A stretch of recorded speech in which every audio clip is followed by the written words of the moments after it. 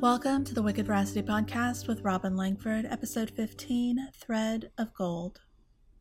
If you're like most people, you probably like to think that everything in your life is up to you.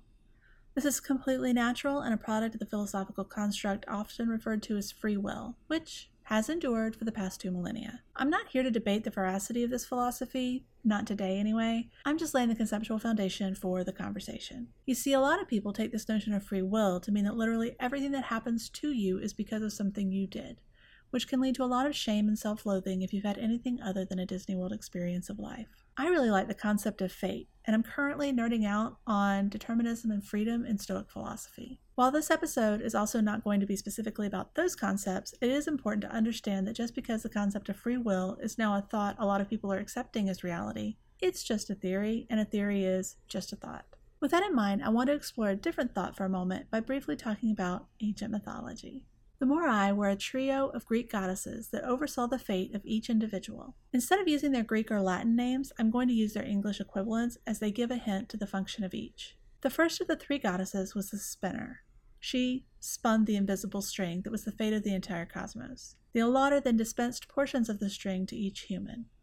The inflexible would cut each individual invisible string, thus determining the moment of their death. So now we have the 2 extremes. On one hand, it's all up to you, and it's totally your fault if bad things happen to you, and on the other hand, we have the idea that nothing at all is up to you. I'd like to suggest setting aside the philosophical and theological implications of accepting or disputing a doctrine of free will or determinism for the moment, and focus on what is for sure within your control, regardless of whether or not you adhere to the philosophy of free will or determinism, or you're an eclectic philosopher and you like to mix the two. Let's say, for the sake of this demonstration, that free will exists and there are no compasses with which you can plot the course of your life.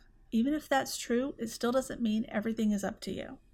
For example, someone you love dying of old age. There is nothing you can do to prevent the death.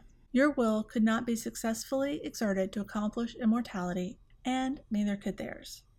But what you can use that free will for is to change your experience of their death, or even your own. Now let's say that determinism is the true model of reality, and that nothing that happens to you is up to you. They were always going to get hit by lightning, whether it was because you went outside with them during a storm, or you both stayed inside chatting by the fireplace and a random bolt came in through a nearby window. You still have a choice of how you respond. Being devastated by the loss of someone is a choice you get to make, or not. Let's say you want to be devastated and grieve the loss of this important person because that experience is important to you. That's perfect, and you can do that. You can embrace the perfection of that choice for you and not make it mean anything else about you as you process that emotion. But you can also choose to make the circumstance of their death mean that you want to take the time to celebrate their life and the time you had with them. You don't have to make it mean anything else other than they're no longer physically with you.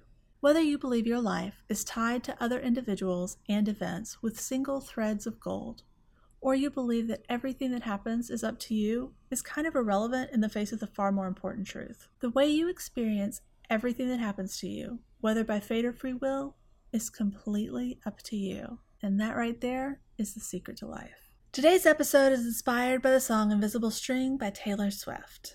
From the song, Time, Curious Time. Gave me no compasses, gave me no signs. Were there clues I didn't see? And isn't it just so pretty to think, all along there was some invisible string tying you to me?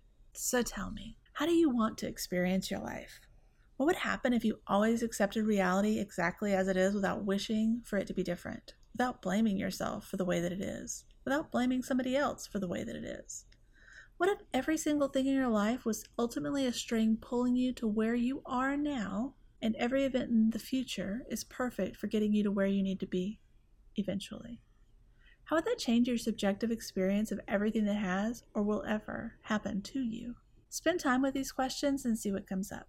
If you're feeling frisky, hit me up on Instagram and share your answers with me. If you want help choosing new experiences, I'd love to work with you. You can contact me at www.wickedveracity.com/consult. Until next time, my wish for you is that you find a single thread of gold to hold on to.